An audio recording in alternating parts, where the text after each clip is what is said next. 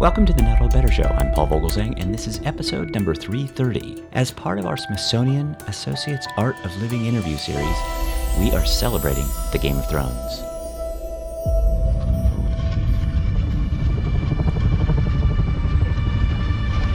I know what my father was, what he did. I know the Mad King earned his name. Burn them all! Kill every Targaryen I get my hands on. Everyone who isn't us is an enemy. Sir Ilyn, bring me his head. We are Ironborn. We take what is ours. The Lannisters send their regards. You don't think I'd let you marry that beast, do you? I now proclaim Cersei of the House Lannister, protector of the Seven Kingdoms. Lannister, Targaryen, Baratheon, Stark, Tyrell. They're all just spokes on a wheel. This one's on top, then that one's on top, and on it spins, crushing those on the ground.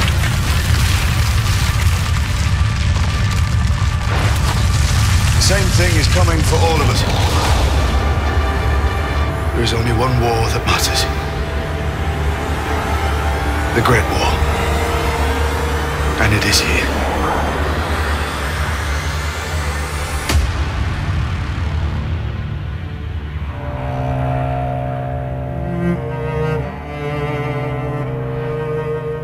The Great War is here of the great houses of Westeros, and Season 8 of the Game of Thrones, the final season, has almost arrived. The recorded history of Westeros extends back over 12,000 years according to tradition, and the accuracy of the legends and myths that recount much of this history and the visual world of the Game of Thrones is the subject of our interview today with Deborah Riley. For devoted followers of HBO's Game of Thrones, the Seven Kingdoms of Westeros is a land they know intimately. Its castle halls, towering battlements, starkly beautiful landscapes, and torch-lit chambers are places that root the epic narrative in a highly detailed world that bridges the real and the imagined. Game of Thrones production designer Deborah Riley is our guest today, and Deborah Riley is responsible for creating the visual environment against which the saga of power, family, revenge, and romance plays out. Just as the show's characters and plots reflect a range of world mythologies and legendary archetypes, so too does the look of the Game of Thrones, for which Deborah Riley draws on a mix of historical period styles and cultural traditions. Even the shooting locations, which extend from Northern Ireland to Croatia to Iceland, add to that global mix. Deborah Riley will be presenting at the Smithsonian Associates program Monday, April 1st, where she will be joined by Bernadette Caulfield, Game of Thrones executive producer. The presentation is sold out, but you can join the waiting list by clicking on the link in our notes. Please join me in welcoming back to the Not Old Better Show, Game of Thrones production designer, Deborah Riley. Deborah Riley, it is so good to talk to you again. We talked last year about the Game of Thrones. We're going to talk today about the Game of Thrones, but welcome back. Oh, thank you, Paul. Thanks for chatting this morning. Of course. Thank you very much. Well, first of all, congratulations on your 4th Emmy with art director, Paul Giordani. I think that is wonderful. But you beat out some stiff competition programs that I really love too, along with Game of Thrones, The Crown, Marvelous Mrs. Maisel, Westworld, and others. You're always so great. I know. Yeah, those were some big competitors. But you also get to work with a team, and you're also very gracious in making sure to include those team members. Well, tell us a little bit about, what you do with these model makers and these plasterers and these carpenters that make the Game of Thrones so visually dramatic and stunning. Actually, one of the things that was very special for me and that I'll always remember about the Emmy ceremony last year was we had our construction manager, Tom Martin, in the audience with us. And I had asked HBO to please bring him out. And I've tried in previous years to actually put him on the nomination list.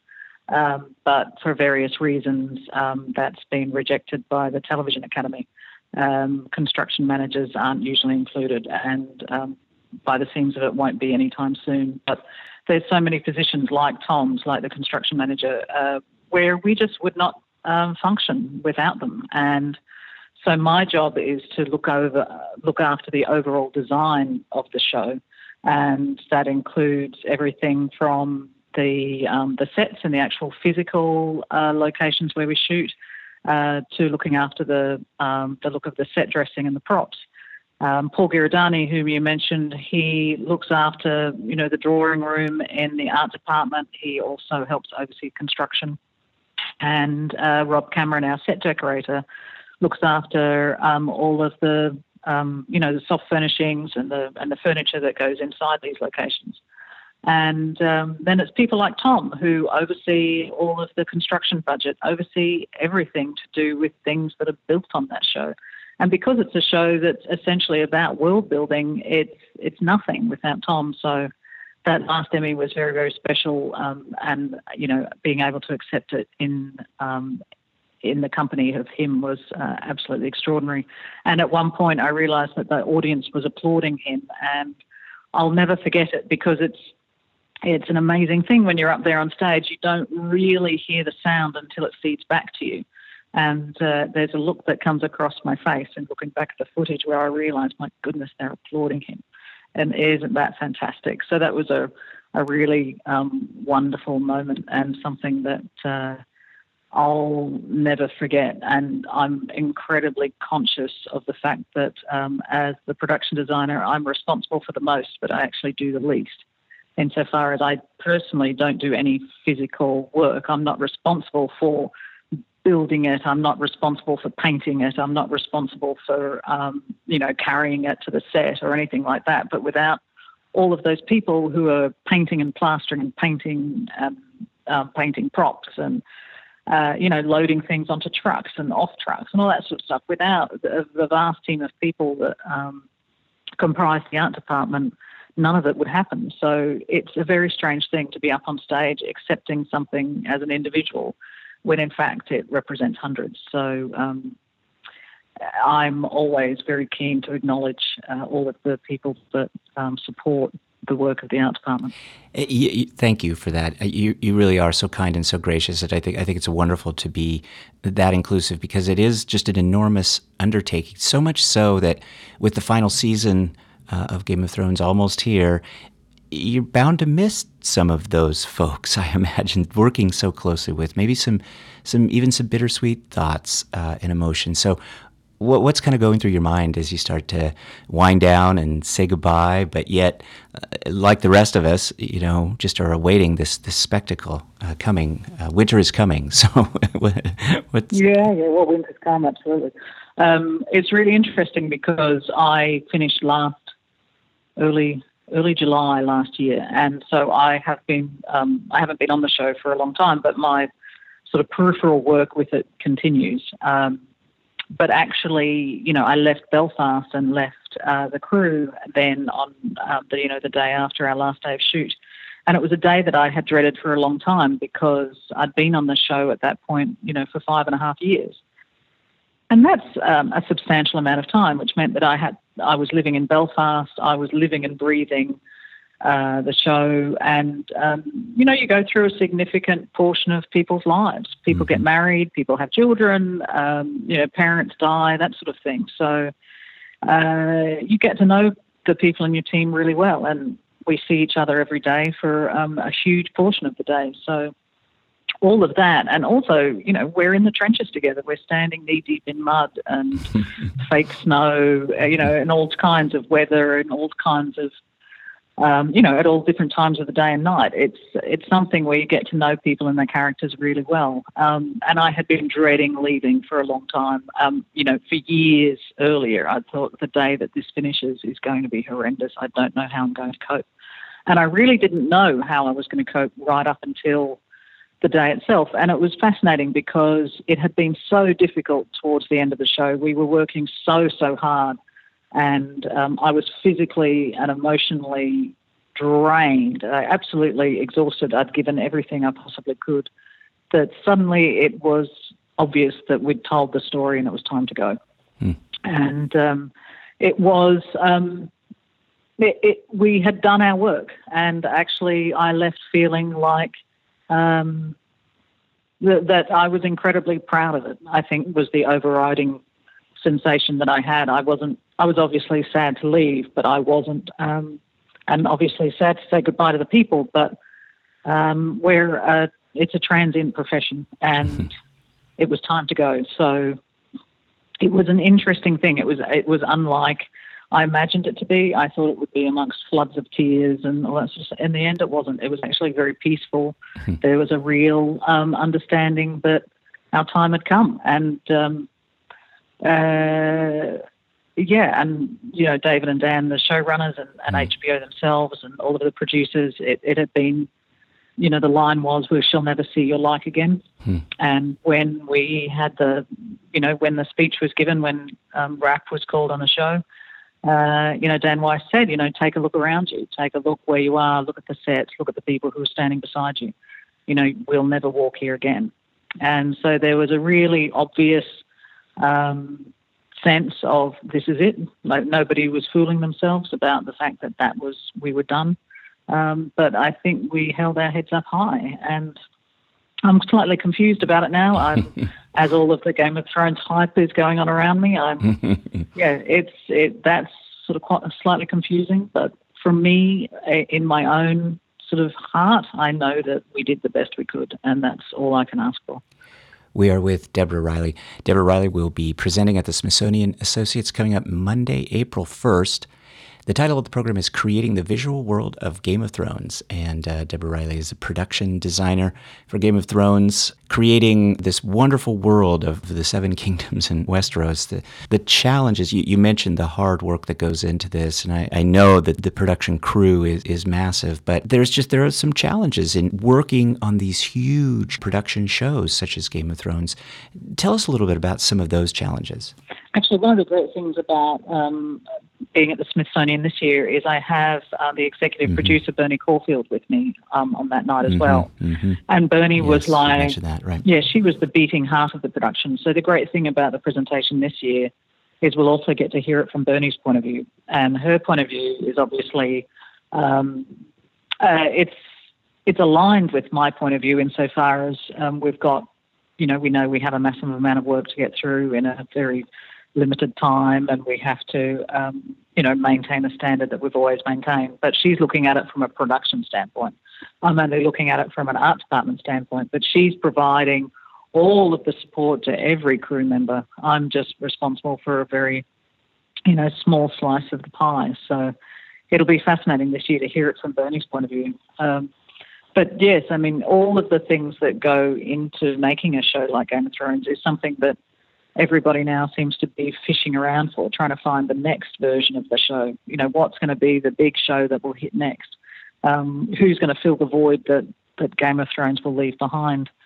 And it does have a lot to do with the production itself. It does have a lot to do with there's some sort of magic in the team that was put together. There's certainly something extraordinary in the storytelling. There's something amazing about the fact that we all came to care about it so much, and that's the thing. And not only were HBO prepared to back a very ambitious story, but they were also prepared to, be supportive of everything that goes along with that, which are massive crews of people in different countries, shooting for a long period of time, sometimes with 2 or 3 different crews shooting at the same time, building massive sets, and impacting a huge amount of visual effects at the same time. It's not easy to build dragons. It's not easy to create these massive worlds. So at the end of the day, it does come back to production. It does come back to HBO. It does come back to the appetite and the ambition of the people who are putting the show forward. And the art department can only ever respond to the amount of budget and the amount of time and the amount of resources that we're given. So from my point of view, I wouldn't be able to do my work unless, the people above me and around me were able to contribute to that by giving me the best people possible and as much time as is necessary and as much money as is necessary. Unfortunately, it's not cheap to build these sets. So there's a massive amount of scaffolding, of support structure that goes into it long before a hammer and nail are ever put together. So there's such a lot of track that needs to be laid, and that's something on Game of Thrones that I think was done incredibly well. And certainly as we went through the seasons, we got better and better at it. And now that I've sort of moved on to a new project with, different people, you begin to realise just how, just how efficient that machine had become. And then trying to wind up on something new, you really miss it. You think, wow, this is something on Thrones that we never even had to talk about because we just understood it. And as you sort of start something again, you think, I really am going to miss that. I'm going to miss the efficiency with which we used to work. But as you say, a transient nature of this business. And I think one of the things that I've found about you that has been so interesting to me is that you come at this with an interesting perspective as an artist, but as a former architecture student. So building, it's who you are. And I would imagine that's unique within the community. But what inspires you to make these sets come to life in the way that you do with that architectural background? I think for me, first of all, I don't think having an architectural background is that unique within production design. But I think the way that I talk about it is possibly unique because I credit my background in architecture with my success as a production designer in many ways. And I bring that right down to one particular subject in many ways, and that was called Behaviour and Environment Studies at the university that I was at. But basically it boils down to the psychology of space. And essentially movie making and storytelling all comes down to communication. And so from my point of view in the art department, I'm very careful to make sure that the sets and the props communicate in a very particular way what we're wanting to say about the scene or what we're wanting to say about a character at that particular point in time. I'm wanting to be able to add to the audience's experience of what's going on, to be able to enhance their understanding of where a character is, what the history of the place is, how they might be feeling at that time. So for me, architecture is something that and the built environment is something that's incredibly important, not just in our daily lives and in the world that we live in and the spaces that we create to live in, but also architecture can be very helpful in the stories that we tell about ourselves and how these are reflected in something like Game of Thrones. What does the Dragonstone audience chamber tell you that maybe which is maybe different or in contrast to the King's Landing throne room? Like, how are those two spaces different and similar? That sort of stuff I can talk about for days because I think it's so important to be able to analyse that and to be able to analyse the characters that inhabit those spaces. And you can really tell the characters who shine throughout the production. They fit, and so it must just work hand in glove and in tandem so nicely. And I like that phrasing, the psychological study of architecture and how we interact with it. Well, Deborah Riley, last question for you, because I know you're very busy. Well, of all the sets and all the seasons, season 4 through 8 that you've worked on, what is your favorite? Westeros, Marine, Hardhome, the House of Black and White, the Hall of Faces, Dragstone. I could just go on and on, but there are just some wonderful ones that I'm sure you probably have a few favorites too. I can't talk about the season 8 sets, but when I think back to all of the things that we built on Game of Thrones, I was there from season 4 through to season 8.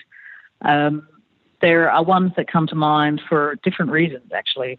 I will never forget the Marine audience chamber from season 4. Dani had been, roaming in the deserts, and then she comes to Marine, and we see her in that magnificent Mayan style audience chamber where she had a bench as a throne, and that was the point in time on the show where I understood that the art department could really make an impact visually on the quality of the production. And that's where the new season 4 art department, that's where I realised we were going to be okay. Let's put it that way. You can imagine turning up. More than okay. Yeah, you can imagine turning up as a new person onto a show like that. And it was incredibly intimidating. And you can also imagine just how many people were watching every move that I made in order to make sure that I was maintaining the look and the feel of the show as it already was, also seeing how I, managed the crews and interacted with people and respected the original source material and all that sort of thing, how I responded to the scripts, responded to producers. So there were an awful lot of eyes on me. And when that set was completed, you could almost hear there was this sort of communal sigh of relief. Oh, she's all right. She's going to be okay.